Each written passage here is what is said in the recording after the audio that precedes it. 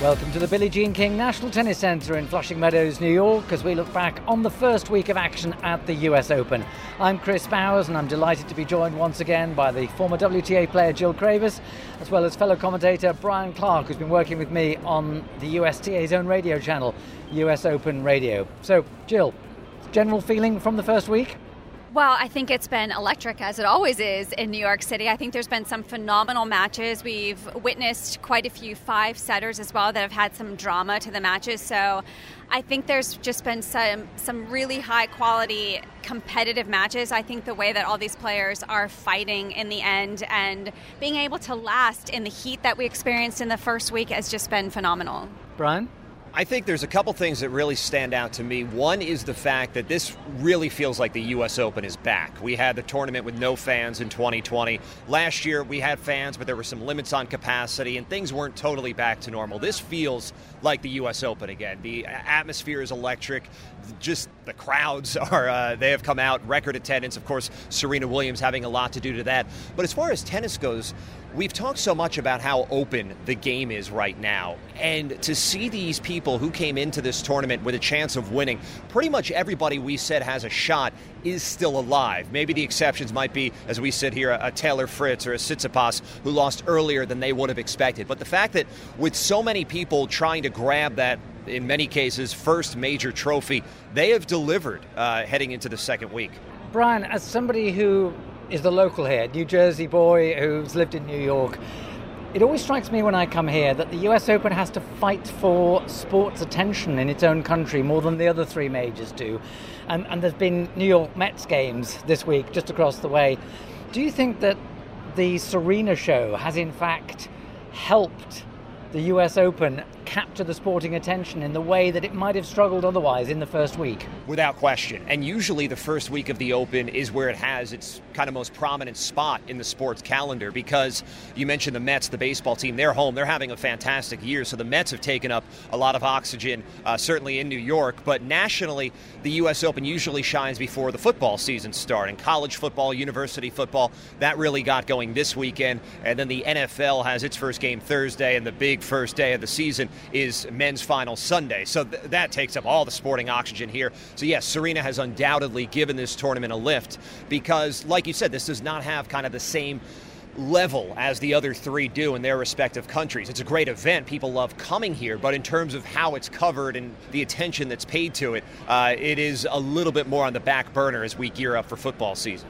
And Jill, does that mean that with Serena having gone out now, that the tournament's having to fight more for attention, or do you think that as we get into the second week, and especially with someone like Nadal, who plays a similar role to Serena in terms of the veteran that an awful lot of people want to see do well, do you think actually there's enough left now that this is going to be a major event in the American sporting marketplace? I definitely think so. I think obviously I agree with Brian. Serena brought in a record attendance. That was the story of the first week for sure. But there's so much attention around so many of these new players that are coming up, the youngsters coming up. I was just actually out on the grounds meeting with a friend of mine who I grew up with in Boston, and her daughter was a ball kid for the Laver Cup, and her favorite player is Casper Ruud.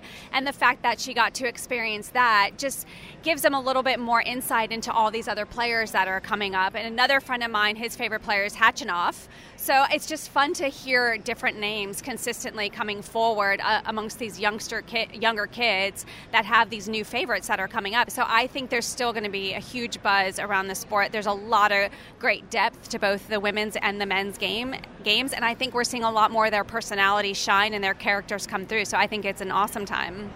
Well, when the draw was made, there was one match that stood out. The fourth round matchup between the top seed and defending champion Daniil Medvedev and the Wimbledon runner-up Nick Kyrgios.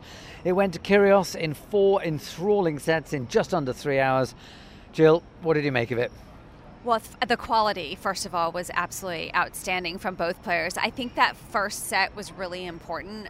They both had set points. It kept going back and forth, and I just feel like Kyrgios served a little bit better. I served better throughout the entire match, but I think that was the big difference in that first set too. Both players were getting the crowd going, which was exciting to see. I mean, it was an unbelievable atmosphere.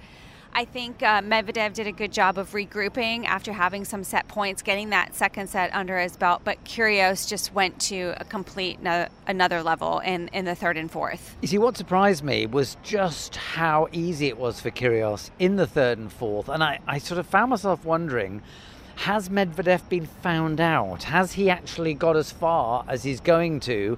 Okay, number one, you can't go further than that, but, you know, is there a risk that players now know how to play him? I don't necessarily think so, because I think if you talk to other players, they still feel like when they play him, it's like trying to figure out a chess match, sort of, because he's so intelligent on the court. He's so consistent. I just think his serve in particular hurt him. He was making, I think his first serve was 61%. I looked at one point at the end of the fourth set when it looked like it was about to finish, because I just noticed he wasn't getting a lot of free points off his first serve. He wasn't even hitting with a lot of pace, and I think that allowed Kyrgios to just get more aggressive, feel the rhythm more, get more comfortable. And we saw Medvedev trying to adjust and do some different things. He originally started really close up on the baseline to return Kyrgios' serve. I know when Kyrgios beat him in Montreal, he was serving and volleying a lot, so he tried to take that away from Kyrgios in the beginning of the match by being closer in. Then at the end, he backpedaled a little bit and Kyrgios started coming into the match. So you could see Medvedev trying to figure things out. But I think Kyrgios capitalized on a ton of second serves on Medvedev. And from that point on, he felt so good that he just started swinging even more. And just the extra power on his shots, I think from that point, he started feeling really confident and felt confident to close it out in four. You see, the interesting thing here is that we've always known Kyrgios can do this, but he hasn't done it backing up.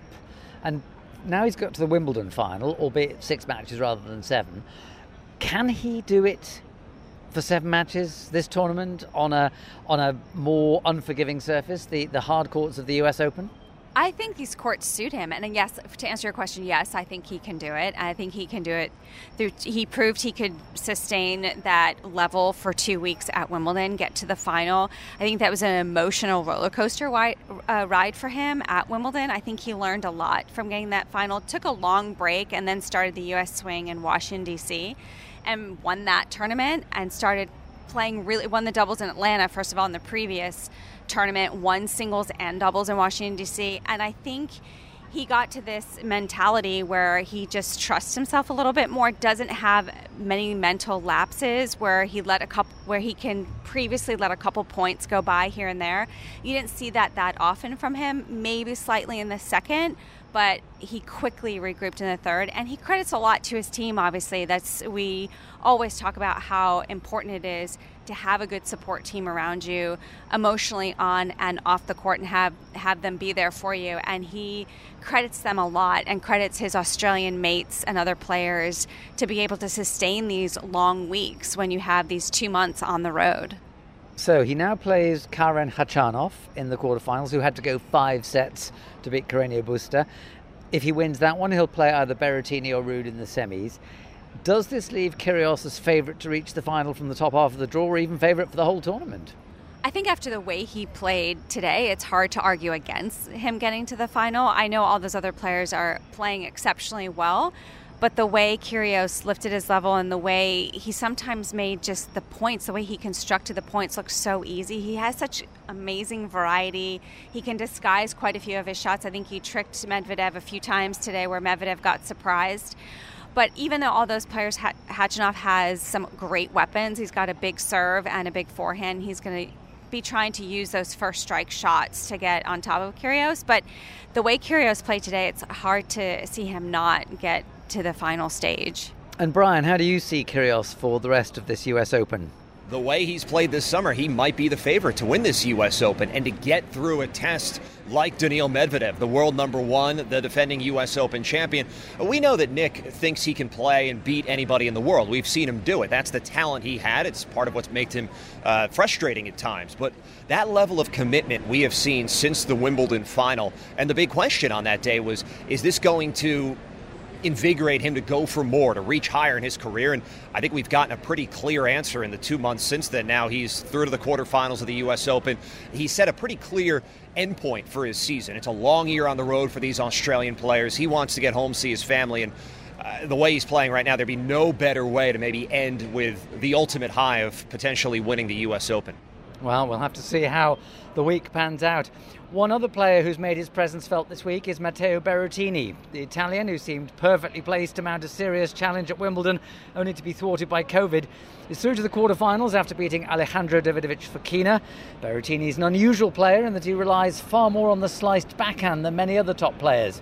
Mike Cation asked Berrettini about the way his game is built. I think that growing up, like with my coach, that is my actual coach, we figured that, my weapons would have been the serve and the forehand, and obviously then you shape around also, for example, the fitness, I like to play 1 through maximum 3 shots, and that's what I do in the gym. I like to be explosive, so we work on that. So it's something that you shape around the whole thing. It's not just like a good stroke and then you do other stuff. So it's everything together. It's important that the fitness part, the fitness guy is talking to the coach, and then the slice is coming from, actually I got injured unfortunately when I was 17, and I couldn't play with my two-handed backhand because my left wrist was hurt, and I started to play more slice, practicing for 3 months I think with Vincenzo, my coach, and I started to have more feeling on this stroke, and then I figured that on tour sometimes it's a good weapon to mix it up, like changing the pace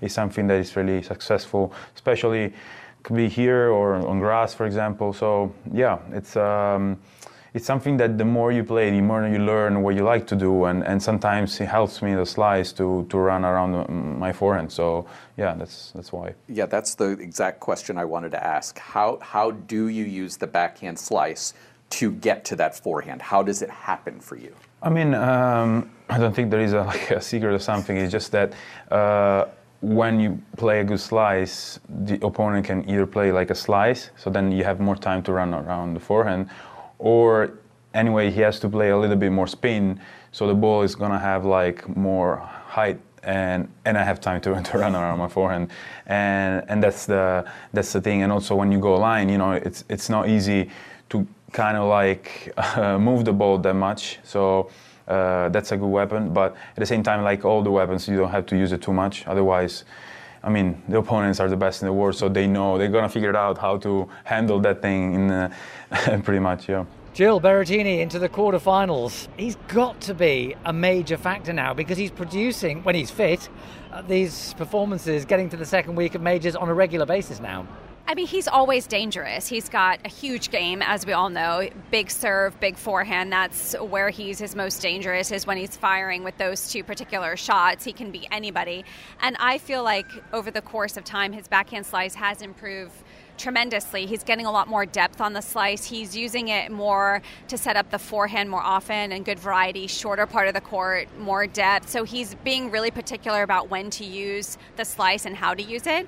So I think he's just getting smarter with his shot selection. But these courts suit him tremendously. They're really quick courts. He can get a lot of free points off the serve and the forehand and always be more in an offensive position the majority of the time. So I think this is a very good opportunity for him to be able to go deep. I mean, he said in that interview that he likes to play a maximum of 3 shots when he's serving. Now, when you're using the slice a lot, that's a big ask. Well, I think, yes. I mean, that's what his game is built on, the first 1-2 punch. I think he would prefer to have shorter points because he's in control. But he also has a really good mindset, as if the point does go longer, that he can use that slice effectively. I feel like he's done a better job of when the points go longer, he's willing to be more patient and stay in and wait for maybe a better opportunity to then attack. I think that's improved a lot with him. Brian, do you feel that Berrettini has achieved enough to be one of the marquee names of tennis, or do you think he actually has to win a major? His best so far, runner-up at Wimbledon last year. And a big what-if with this year, with contracting COVID right before Wimbledon, where he had won the 2 grass tournaments in the run-up. I think he's very close. I think he's won a lot of fans around the world based in part on his looks. He's a good-looking guy. He's a charismatic guy. He's a popular guy. And I think he's a favorite here from the semifinal he played 3 years ago against Nadal, where they played a gripping opening set that Nadal won in a tiebreak, and I think it was 90 minutes or close to it. Then Nadal sort of rolled from there. I think he's right on the cusp. And I think the fact that his game, with the slice you guys were talking about, it looks a little bit different than some of the other peers the other guys of his generation. So I think that makes him a little bit more appealing as well. Coming up shortly, we'll take a look at the players in the bottom half of the draw. But first, the opening week of a slam always provides many stories, and not just about the players moving through to the latter stages. Many youngsters announce their presence, even if they don't make it to week 2. Having beaten the Australian John Millman in the opening round, the American youngster Emilio Nava managed to take a set of Andy Murray before losing in 4. But when I met up with the 20-year-old after the match, he was already thinking about what he needed to do better moving forward. Having consistent results means you're right there. There's always a breakthrough week.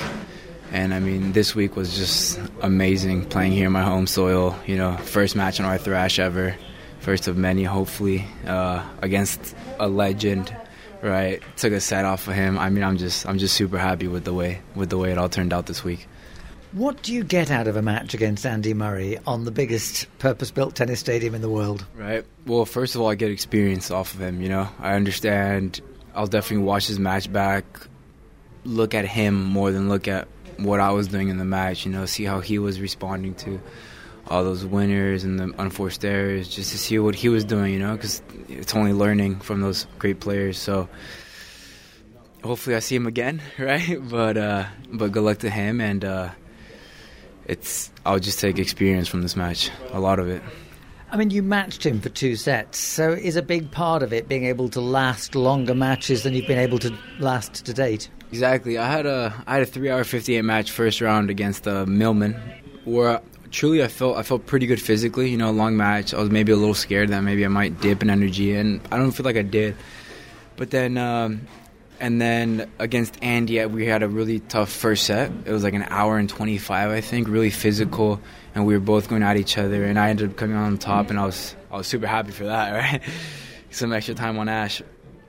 But then I feel like the experience just got the best of me. I feel like he knew what to do in the important moments, and I was kind of struggling, trying to find my feet in specific points, and it was just tough to figure out what I had to do in those moments, and I think that just comes with playing a lot of matches, playing a lot of points, playing these bigger tournaments, playing the best opponents in the world, and just trying to learn from them. You mentioned a minute ago about the importance of staying free of injury. What are you doing to give yourself the best chance of staying free from injury? I like to say, like, you know, just things don't change, win or lose, you know. You win a match, you go do your bike routines. You lose a match, you go do your bike routines, you know. Things don't change, and at the end, if it's working, why change it, right? So I've been trying to just stay super disciplined on my routines. You know, your routines are your safe place. You go there to just get into the zone, get into that good feeling, and I've been doing that for the first 9 months of the year. So I got last couple months. Hopefully I get into next gen, and I mean, I'm super motivated to go there. What do you have to develop so that what is the thing that's missing from your game? I think I'll say calmness, you know, being calm on the court. You know, I'm a very energetic person. You know, if I hit a big shot, I'll probably look at the crowd. But I think it's heavily on just trying to balance high energy and just being calm with myself and understanding what's going on the court, strategy. So I say calmness. And yet, when you won the first set against Murray, there was such a wonderful reaction. I mean, it almost went viral, the little video clip.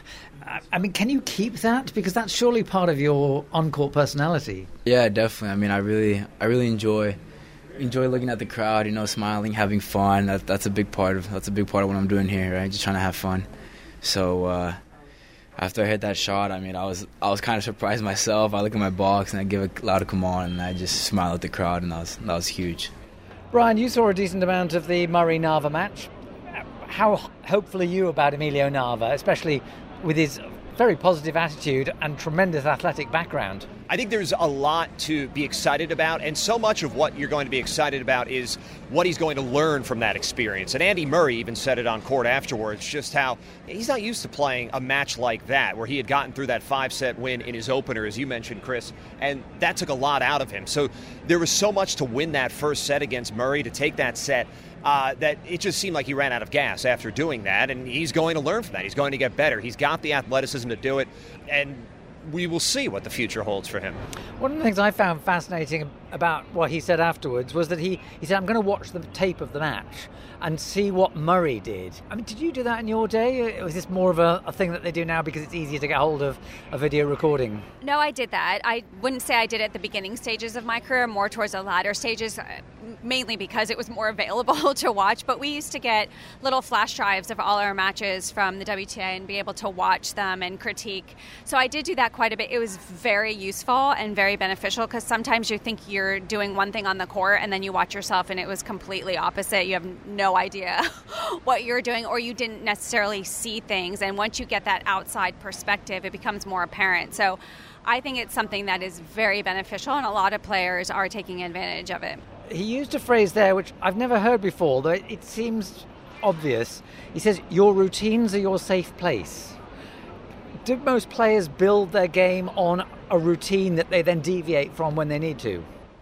Sometimes deviate, but sometimes those routines are really helpful as far as not allowing you to think too much. I think that's, for me, where the routines were very beneficial, is when you stick to your routines, or when you stick to even something to calm you down, whether more non-tennis related, if it was breathing exercises or going to the back of the court before you go up to the line to serve.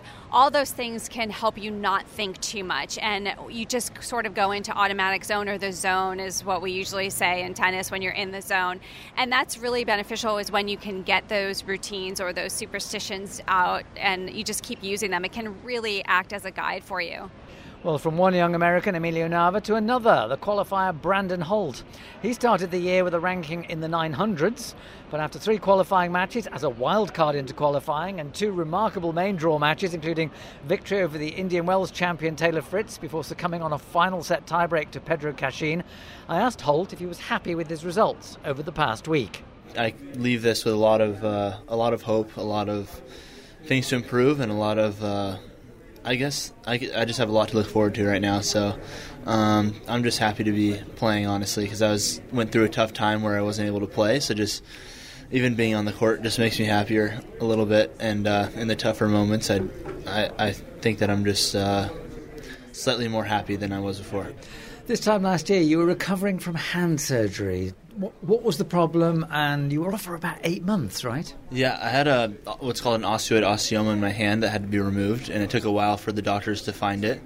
And then finally they found it, and they had to basically cut a chunk of it out, like cut a chunk of my bone out. So I was out for eight months from playing competitively, and I started hitting, I think, maybe like 6 months after.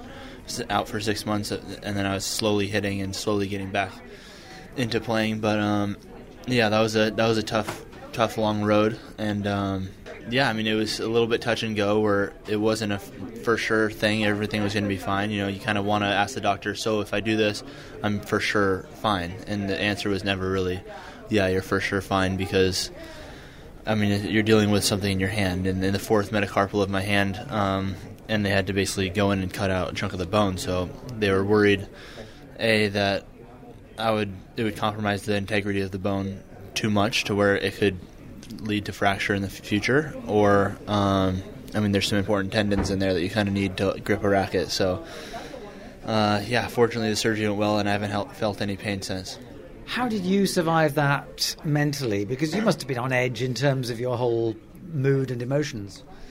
I don't know. I mean, it was tough. I think maybe spending time with friends, family, things like that. I mean, I couldn't really work out either, because I would feel my heartbeat in my hand. It would hurt so bad. It wasn't only grabbing things. It was more when my heart rate was elevated. I mean, my hand was swollen. My hand had a bump on it, and it was just painful to everything. So it was not an easy time. But yeah, I mean, I don't really know what I did. I watched TV. I sat around. You know, I couldn't even play guitar. I love playing guitar. Couldn't even do that. So it was definitely a terrible time for me. And then after 2 months of practicing, you took yourself off to Cancun in Mexico, and you ended up winning 3 tournaments back-to-back. What made you go there, and what was the key to your success? Yeah, I mean, that was at the beginning of the year. I think that was maybe the end of January, where I was kind of finally match-ish ready. I mean, I just kind of wanted to try playing. And I went down there, and it was close, and I could get in to the main draw there, so I decided to go there, and yeah, I won 3 matches in a row, 15 matches, straight, and it was definitely a test for my hand that I wasn't expecting. I wasn't expecting to go down there and win when I wasn't completely ready in my mind, but my hand held up. We're a few minutes into this interview, and I still haven't mentioned the fact that you're Tracy Austin's son, so I deliberately did that, because you probably get sick of being compared to your mum, don't you? I guess. I mean, I'm used to it, I guess, by now, but yeah, I mean, she has a great legacy here at the U.S. Open. I've grown up coming here for my whole life, so yeah, it's been I don't know the difference not having my mom as Tracy Austin. What has she given you to your career? What in particular? I think maybe just some life lessons about hard work. She's very driven. She's passionate. She does things 100%. Those things I think are what I take away. Not so much like strokes or anything like that, but more so just attitude. A winning attitude. An attitude of a champion. She definitely has that, and she's very competitive and things like that. So all those things I think I take away. She told me a few weeks ago she was trying very hard to be a good tennis mum. How well is she doing on that front? She's doing good. She gets nervous when she watches. She definitely gets nervous. I think my dad does too. But yeah, I mean, she's been great. She's been there for me every step of the way. She's been feeding balls to me as I came back from my injury and beyond. And she always is there to help me in any way that she can. It's a massive tennis family. I mean, she was playing at the age of, 3 and 4. She had brothers and sisters who were playing. She won mixed doubles at Wimbledon with her brother. I mean, what's it like growing up in a family where there is just tennis everywhere? I don't know. We played all sports, honestly, so I think it was just a sports family in general. Yeah, I mean, I played baseball, basketball, soccer. I played a little bit of everything my whole entire life. And then, I mean, my aunts and uncles all played tennis, and both my parents played tennis. And, yeah, I mean, we all were just playing everything. And then we decided to play whatever respective sport that we wanted, my brothers and I. And I eventually came down to baseball and tennis, and I decided to play tennis eventually and stuck with it. And I'm happy that I made that decision for sure. But it definitely wasn't a tennis or nothing type situation that my brothers and I were in. It was play whatever sport you want and do whatever you want. And eventually I chose to play tennis. You mentioned a few minutes ago guitar. If you got tennis from your mum, you got the music from your dad, did you? No, not from my dad. Maybe from my grandma. My grandma plays piano, and she loves music, and I love music as well. And I got a different injury in my ankle in college, and I was like, well, if I'm just going to sit here on Instagram all day long scrolling, I might as well get a guitar. So I just went into the guitar store, picked up a guitar, and started playing, and the rest is history, and I've loved it ever since. So you hadn't played guitar before you were in college? Nope, I hadn't played guitar and got injured, and yeah, I mean, I figured, I mean, so much of my friends and I all just spend time just on Instagram or on whatever social media all day long when we're trying to do homework or whatever else, and we'll just pick up the phone and just spend 15 minutes lost doing nothing on social media, which is just terrible. And so I was like, like I could just do something that would actually be fun and a skill that I could learn. So I just went to the guitar store, picked up a guitar, and started playing. And for however many years in the beginning when I was just learning, whenever I had the urge to pick up my phone, I just picked up the guitar instead and just learned how to play, and I've loved it. And now I've learned how to play the piano and things like that, so I'm loving it. Did you teach yourself the guitar? I did. I taught myself guitar. I learned, I mean, just based on songs that I love. I don't know, old 60s, 70s music is my favorite, and so those are songs that I like, and they're relatively easy to play. I picked up the chords, and then from there I just could learn how to play a lot of songs, and now I'm just enjoying playing. And I bring a guitar with me everywhere that I play, so on the road I've got a guitar with me. I just have to ask you had hand surgery. How does that affect guitar playing? I wasn't able to play at all when I had my hand surgery or before, so when I was finally able to play tennis and then I was able to play guitar, I was a happy man. Brandon Holt letting us know that however focused you are on tennis, you still need something to distract you. What a good lesson about how not to get consumed by social media. Jill talks about Tracy Austin. She says she's driven, hardworking, has the attitude of a champion. Is that an advantage or a disadvantage? I mean, he's obviously very relaxed about having her as a mother, but he's known nothing else. And yet it can be a disadvantage if you don't achieve your goals. I view it as an advantage. I think when you have access to someone like that as a parent or even as a mentor, I think it has a huge advantage because you get into the mindset of how they dealt with pressure moments, how they dealt with expectations. And Brandon in particular has mentioned that he doesn't see his mom with what she's achieved as any sort of pressure. He doesn't use that word at all when he's asked about his mom with the champion that she was. So I view it as an advantage. I think she did a good job of staying very composed during his matches. I know she was feeling a lot of tension inside of her during those matches, but she outwardly portrayed it as very calm and just supportive for Brandon. And he did a phenomenal job. He went through qualifying, had a great win, of course, against Taylor Fritz. But the fact that he had to gut all those qualifying matches out to deal with those pressure moments over and over again, they were all 3-set matches in qualifying, was a tremendous job. And I feel like he has that mentality. He's very calm on the court. And so that just shows me that having Tracy behind him as a parent has helped him because she's exuded sort of that calmness in him. Well, we look forward to following the fortunes of Brandon Holt and Emilio Nava over the coming months and years. You're listening to the ATP podcast with me, Chris Bowers, the former WTA player Jill Craybas, and the US Open radio commentator Brian Clark. Let's look now at the bottom half of the draw. The obvious name there is Rafael Nadal. We didn't quite know what to expect about him, given that he came in to the tournament with so few matches since he had to pull out of his Wimbledon semi-final. Brian, have you been particularly impressed with him over the first week of the tournament? I have, and I've been impressed at how he's looked, physically, where his biggest injury he picked up was that freak moment in the match against Fabio Fognini where the racket whipped up and hit him in the face and cut his nose, and there was some blood in that medical timeout. I mean, that was the most kind of bizarre thing. And yeah, Rafa, a little bit concerning in that he dropped the first set to Rinky Hijikata. But how often have we seen, another promising young player, but how often have we seen, somebody like Nadal or even a Djokovic lose a set and then just figure out the opponent and go through the gears and put them away comfortably? So I think Nadal was 18 in a row now over Gasquet, so we know that was going to go that way, or we had a pretty strong suspicion it would. I've been impressed from Nadal. He'll get a test in maybe the most locked-in Frances Tiafoe we've seen, so that should be fun to watch. But I think if you're a Nadal fan, he's 22-0 this year in matches played at majors. You can't ask for more than that. It's a phenomenal year that Nadal is having.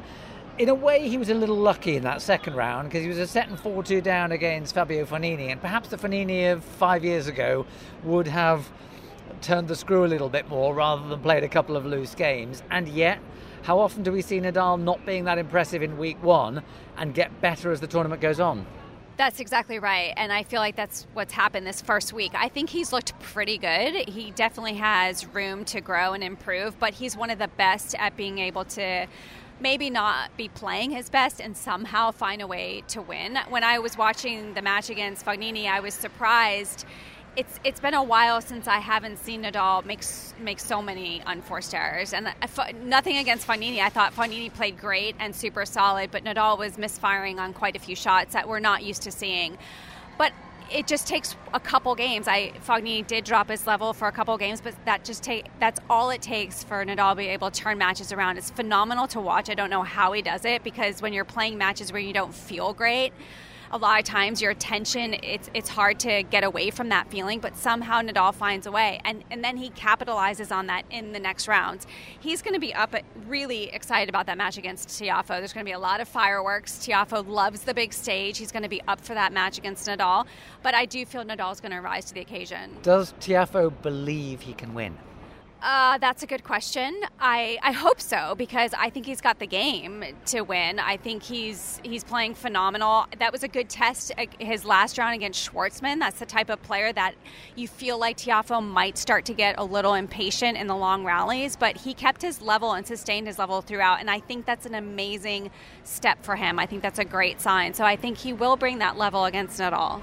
So who could stop Nadal this side of the final? I mean, the obvious names are Cam Norrie, Carlos Alcaraz, Yannick Sinner, Andrey Rublev.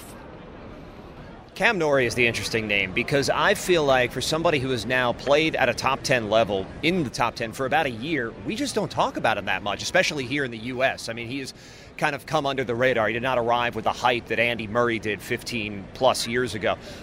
Norrie, I was very bullish on as a dark horse favorite, maybe to win the tournament or to at least to make the final before the tournament. But then I backed off. I got a little bit scared with my prediction because he got such a difficult draw. And he'll have a difficult fourth-round match against Andrey Rublev, who just came through what might be the men's match of the tournament against Denis Shapovalov. So based on how Rublev has played, and that was a high-level match against Shapovalov, the winner of Norrie Rublev, if Nadal can beat Tiafoe, I think could give Rafa a tough time in a quarterfinal.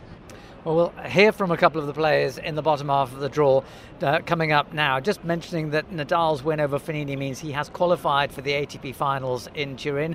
Not that there was any doubt that he would, but it is now mathematically certain that he will be among the 8 to qualify for Turin.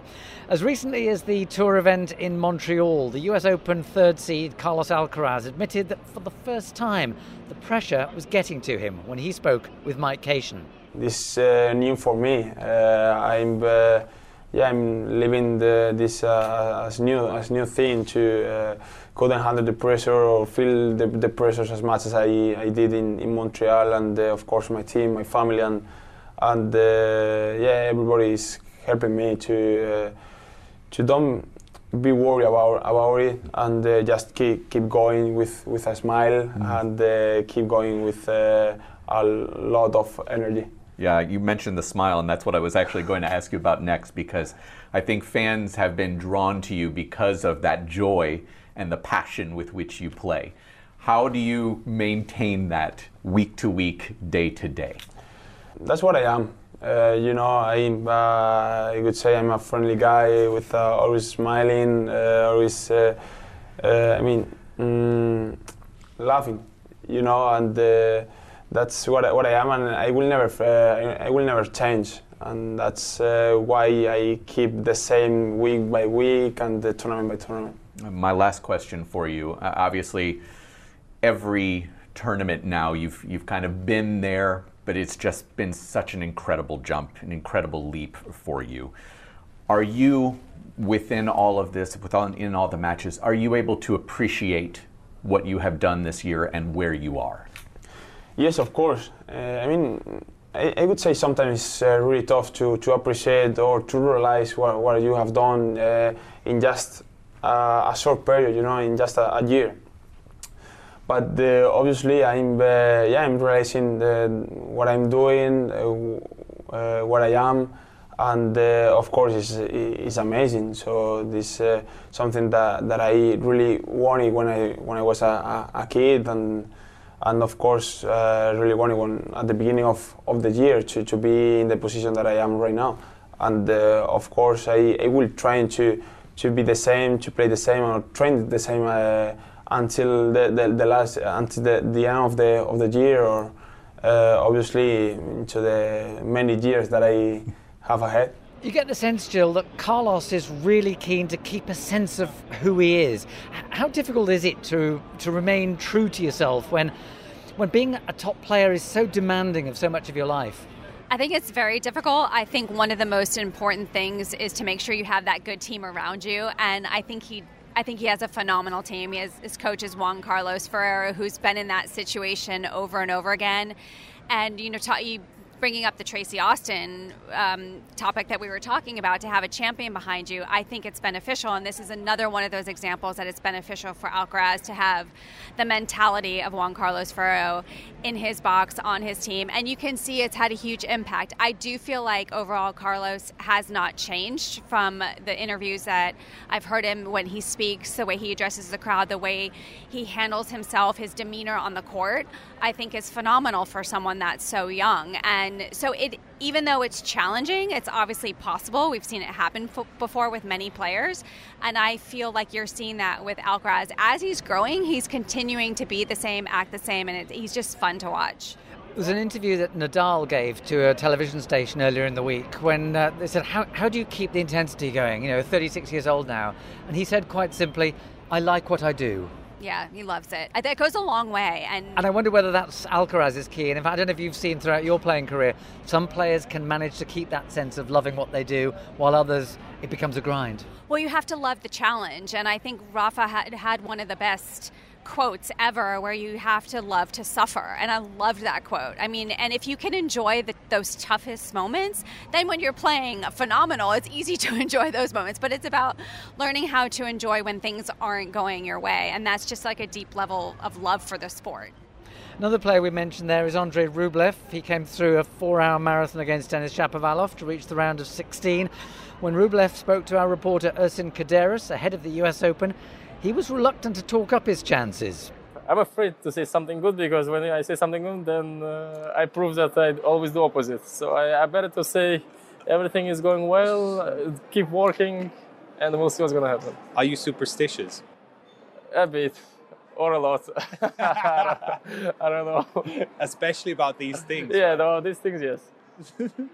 I'm the guy who better not to say, just stay quiet. But do you say these things to yourself? I try to take them away, to keep them away. Just focus, to work hard, and that's it. Yeah. How do you motivate yourself? In my case, I was lucky that I don't really need to motivate myself, because I love tennis with all my heart, and it comes natural to me. So I don't really need to force or to push myself. It comes natural, I don't know. And the things that I need to work outside the court, fitness-wise, then yes, there I need to push myself to try to find motivation, because sometimes it's mentally or just in general can be boring. And there I need to, okay, you're here to be a better player, and so then it's for me it's easier to motivate myself, because I know if I'm gonna do here better, it's gonna help me in tennis. He's a lovely man, Rublev, though I do often get the sense, Brian, that Rublev's forever fighting to be positive. It doesn't come naturally to him. I get that same feeling, Chris, and I think we probably get the feeling from the same place, and that's just watching how hot he seems to run on court, where people make errors and they react to different ways, but there's this fury that's not far below the surface you see with Rublev, and then you contrast that with, exactly as you said, a guy who's really nice off the court. I mean, before the US Open, or maybe during, on some days off, he went to a couple of Harry Styles concerts at Madison Square Garden, which you contrast that with the figure you see on court, and it does take some ground to cover. So yeah, I think that is an ongoing challenge to try to stay mentally positive. We see Jannik Sinner's really taken on a lot of fist pumps between points. He's trying to get himself going. He's adopted that positive body language, but it does feel like more work for Rublev. Jill, Rublev, of the three Russians, Rublev, Medvedev, Khachanov, he was the first one to get to the quarterfinals here several years ago, and yet he has never really made the next step, despite several opportunities to do so, notably at Roland Garros this year. How much do you think it's a step he has to overcome? Or do you think, having seen lots of players in the early part of their career get stuck at a certain stage, it will eventually come? I do think it will eventually come for him. I thought Brian referenced his match against Shapovalov. That was a huge match for him to come through. I feel like that was definitely one of the matches of the tournament so far. But the way it was done, you're talking about those small stepping stones that make a difference. And in the fifth set, he had match points. He was serving for it, didn't convert, ended up going to a tie break, and had to deal with the fact that he had those match points. Shapovalov broke him and had to sort of regroup. And those are those small moments that you feel like, okay, maybe that'll get to him, that he wasn't able to close it out. But mentally, that was one of the strongest I've seen him. So that's a great sign. And it's about those small stepping stones that make a big difference going later on into events. And in that short interview, he mentioned superstitions. Can't let that go without asking you, what were my superstitions? During a match. Goodness. I had superstitions more early on in my career, and once I got older, I let them go a little bit more, but I had more routines rather than superstitions. I mean, I used to go to dinner at the same place every time, but that quickly left. But I had more routines where, I would make sure I woke up. If I had night matches, I had to take a nap and then shower and make it feel like it was a whole nother day, because the day feels so long when you're playing night matches. You're just waiting to play because you have that anticipation. You really just want to play. So the night matches I struggled with in the beginning until I found my routine. And then I felt like once I showered and got up again at 6, then I felt like it was a whole new day, and then I felt much fresher. So it's more about figuring out, managing maybe your day-to-day schedule, those sorts of things for me. But you never had anything like not wanting to walk on the lines between points, which is a classic tennis. I didn't walk on the lines between points, yes, thank you. Right, okay. Yeah, that sustained throughout my entire career. And what would have happened if you had? If I had, then, okay, so this is kind of weird, but if I stepped on the line with my right foot, then I had to step on the line with my left foot to even it out. Okay. I know, it makes me sound makes a little sense. strange. You think so? I do, yes. It didn't feel right. It made me feel off balance or something. I don't know. Yes, thanks for bringing that to my attention. So that's almost it for this week's show, but as we finish our reflections on week 1 of the US Open, how would you describe New York and what would you choose to do if you were here? These are some of the questions we put to 6 ATP players. Guess who they are and enjoy their answers. One word to describe New York City. Oh, big. You got me on the first one. Just one word, Grigor. Electric. Why electric? City that never sleeps. Everyone comes alive in the nighttime. Great energy 24/7. It's crazy. It's a vibe.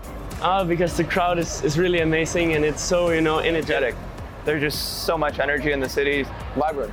So many colors, the diversity, the people, the energy, the fans, the courts, everything. You're in a play on Broadway. What actor do you want standing beside you while you're making your debut? I think I would like to see Daniel Craig, the one from James Bond, because he's very good in those movies, so he will probably give me some energy.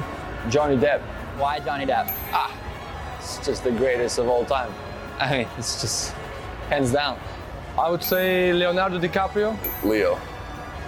I mean, actor, Denzel. Actress, Viola Davis. Mount Rushmore guys, man. I feel like you can't go wrong. Probably Chris Hemsworth. Okay. Yeah. Might as well have Thor up there with you. Yeah, I mean, the attention will be off of me as well, so, he could take over. I'll sit back. You just follow his lead with Exactly. that. Only have time to see one landmark in New York City. Which one are you going to? I mean, why you gotta do me like that? Why just one? I don't know if it's a landmark, but Central Park. I just like walking around Central Park. I'll go to Times Square because it's so the light is amazing and so many people there and it's really beautiful and that's definitely the one spot I'll go to. Statue of Liberty, because I've never been there, to be honest. That's why every year I want to visit, to pass by, but I never did it still, so that's the goal. You can either host Saturday Night Live or you can go to the Met Gala. Which one? Saturday Night Live. Okay, why SNL? I just think it would be fun and more fun, yeah. If you host SNL, you get to pick your musical guest. Oh, really? Who's it gonna be? Maybe Drake. All right, little Canada action. Yeah. I'm going to Met Gala.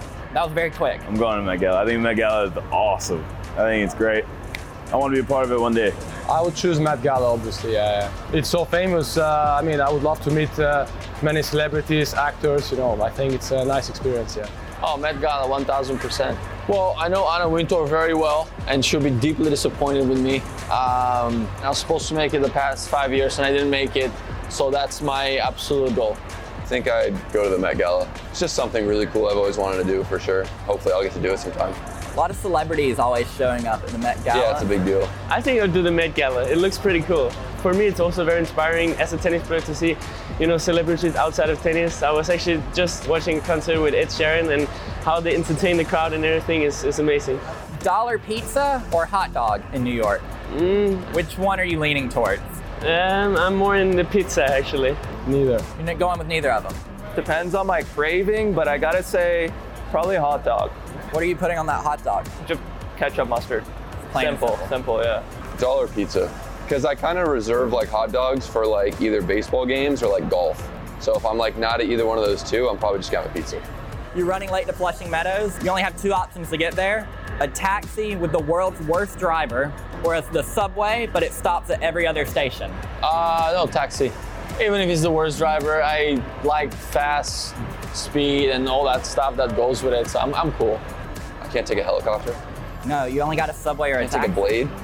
No, you got... Okay, I'll take the taxi. Even though he's the world's worst driver? Yeah, I'll take the taxi. I'm one of the world's worst taxi driver. Okay. It'd be terrible, but I can do it. Every stop would drive me nuts. Yeah. Would drive me nuts. I would still take a taxi. I think I'm used to it. I would sleep or I would just relax. Whatever happens. If I'm late, okay, what can I do? I think subway. But it does stop at every other station. That's fine. Okay. It's fine. I'd rather miss my match than like get in a car accident, you know? There you go. Denis Shapovalov, clearly more safety conscious than his colleagues Grigor Dimitrov, Taylor Fritz, Francis Tiafoe, Holger Rune and Karen Khachanov. Thanks to them for those fun answers. Brian and Jill, while I still have you with me, let's get your answers to just a couple of those questions. One word to describe New York. Jill? I'm going to take 2 words because I thought hectic and electric at the same time. Well, I'm going to go next because Brian's the local here. I'm going to say unrelenting. Nice. Because I find New York is constantly on the go. As the local, Brian? Unrelenting is excellent, Chris. My one word is going to be frenetic. There's always, it's a holiday weekend here. It's a Labor Day weekend in the U.S., so it's a quote-unquote sleepy time in New York City because everybody's out of town on vacation at the beach, and there's still a million things to do and get into, including here at the U.S. Open. So frenetic is what I'll go with. We're all roughly on the same page with that, aren't we? It's interesting. Okay, so you're making your debut in a Broadway play. Which actor do you want standing next to you and why? Brian, you start this one. I'm going to go, I'm not a good actor, with Denzel Washington because he's a much better actor, so everybody will pay attention with him. I went to the same university, Fordham University, as Denzel, so we could talk about the Rams. And he would cover for me and maybe give me some tips and try to salvage it a little bit. It's like being carried by a much better doubles player. Jill? Lin-Manuel Miranda, because we're in New York, and Hamilton was one of my favorite Broadway shows ever, and I just thought it was absolutely brilliant. And to be next to that brilliant writer and actor at the same time, I would just hope something would rub off and I'd be able to have some sort of talent like that. And a great show for learning about American history as well. Exactly. To have a great night out at the theatre and learn something with it.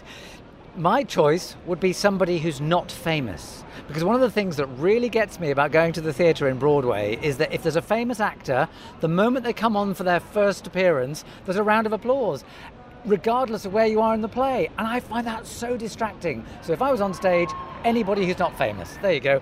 I'm slightly cheating with the answer there, but let's give you one more question. You only have time to see one landmark in New York, so which one are you going to see? Jill? I'm not quite sure I have a choice in this because I was born on July 4th, so I'm going to have to go with the Statue of Liberty, and it's worth seeing. Even when you take the boat ride out there, you step on Ellis Island, it is a beautiful sight to see, so I'm going with Statue of Liberty. Brian? Jill said boat, and that's actually what I'm going to do, the Circle Line. Maybe doesn't get the attention other things do, but you can get on a boat. It's got a nice big open top, so you can sit outside if the weather's nice. And they literally tour around the entire perimeter of Manhattan by water. So they go down the Hudson River, down around the southern tip, up the East River, Harlem River, go all the way up the northern tip, and then back down. It's a great way to see a really unique landmass. Everybody thinks about New York and Manhattan as this, we all used our words, frenetic beehive of energy, which it is, but it's also beautiful in a lot of places too, that I think that gets overlooked. Well, my landmark would be Grand Central Station, 42nd Street, Midtown Manhattan. For me, it's a deep irony that America has turned its back on a lot of its railway or railroad heritage, and yet it has, in my view, the most beautiful station in the world. And there was a gorgeous scene, there's a film many years ago called The Fisher King with Robin Williams and Jeff Bridges, where they had a dream sequence dance scene during commuter time in Grand Central, and it was just a beautiful scene. But you don't have to have that just to go into Grand Central. The architecture there is stunningly beautiful. Do you appreciate it? Our listeners can't see how vehemently I'm nodding my head. Yeah, Grand Central Station is absolutely beautiful.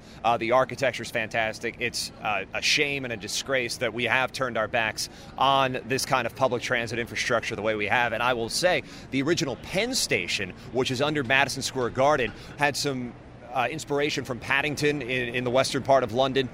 And when they completely tore it down in the 1960s, there was such an outcry that in many ways that kind of spurned the modern preservation movement with these historic buildings. It all traced back to that Penn Station. So yeah, we could. This will be on our architecture podcast. We'll cover. And it's interesting, a lot of the players there talked about the Met Gala. I mean, for our non-American friends, tell us, either of you, about the Met Gala.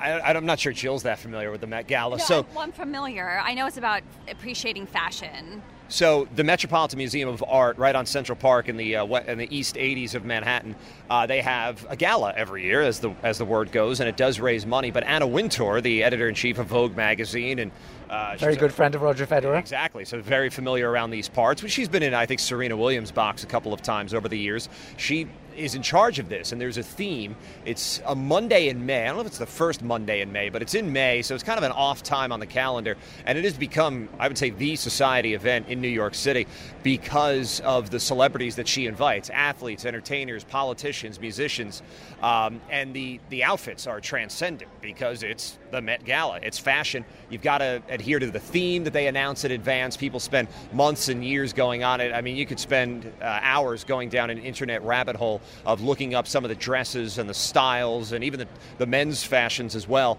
that we've seen over the years at that. I used to live not far from there when I lived in New York, and you would see kind of the viewing tents set up across the street because people get out there early in the day just to look across the street to try to get a glimpse of Rihanna, whoever it may be, just emerging and posing for the photographers. It has become the event. Well, it's amazing how much it's registered with the tennis players when they're here. There you have it. My thanks to Jill Craybas and Brian Clark. I'm Chris Bowers. Be sure to tune in next weekend when we'll be rounding up events from the final Grand Slam of the year. And in the meantime, please check out the podcast channel to find our exclusive one-to-one interviews where you'll find recent in-depth conversations with the coaches of Holger Rune, Tommy Paul and Stan Wawrinka. Definitely worth a listen. Thanks for listening now and enjoy the tennis.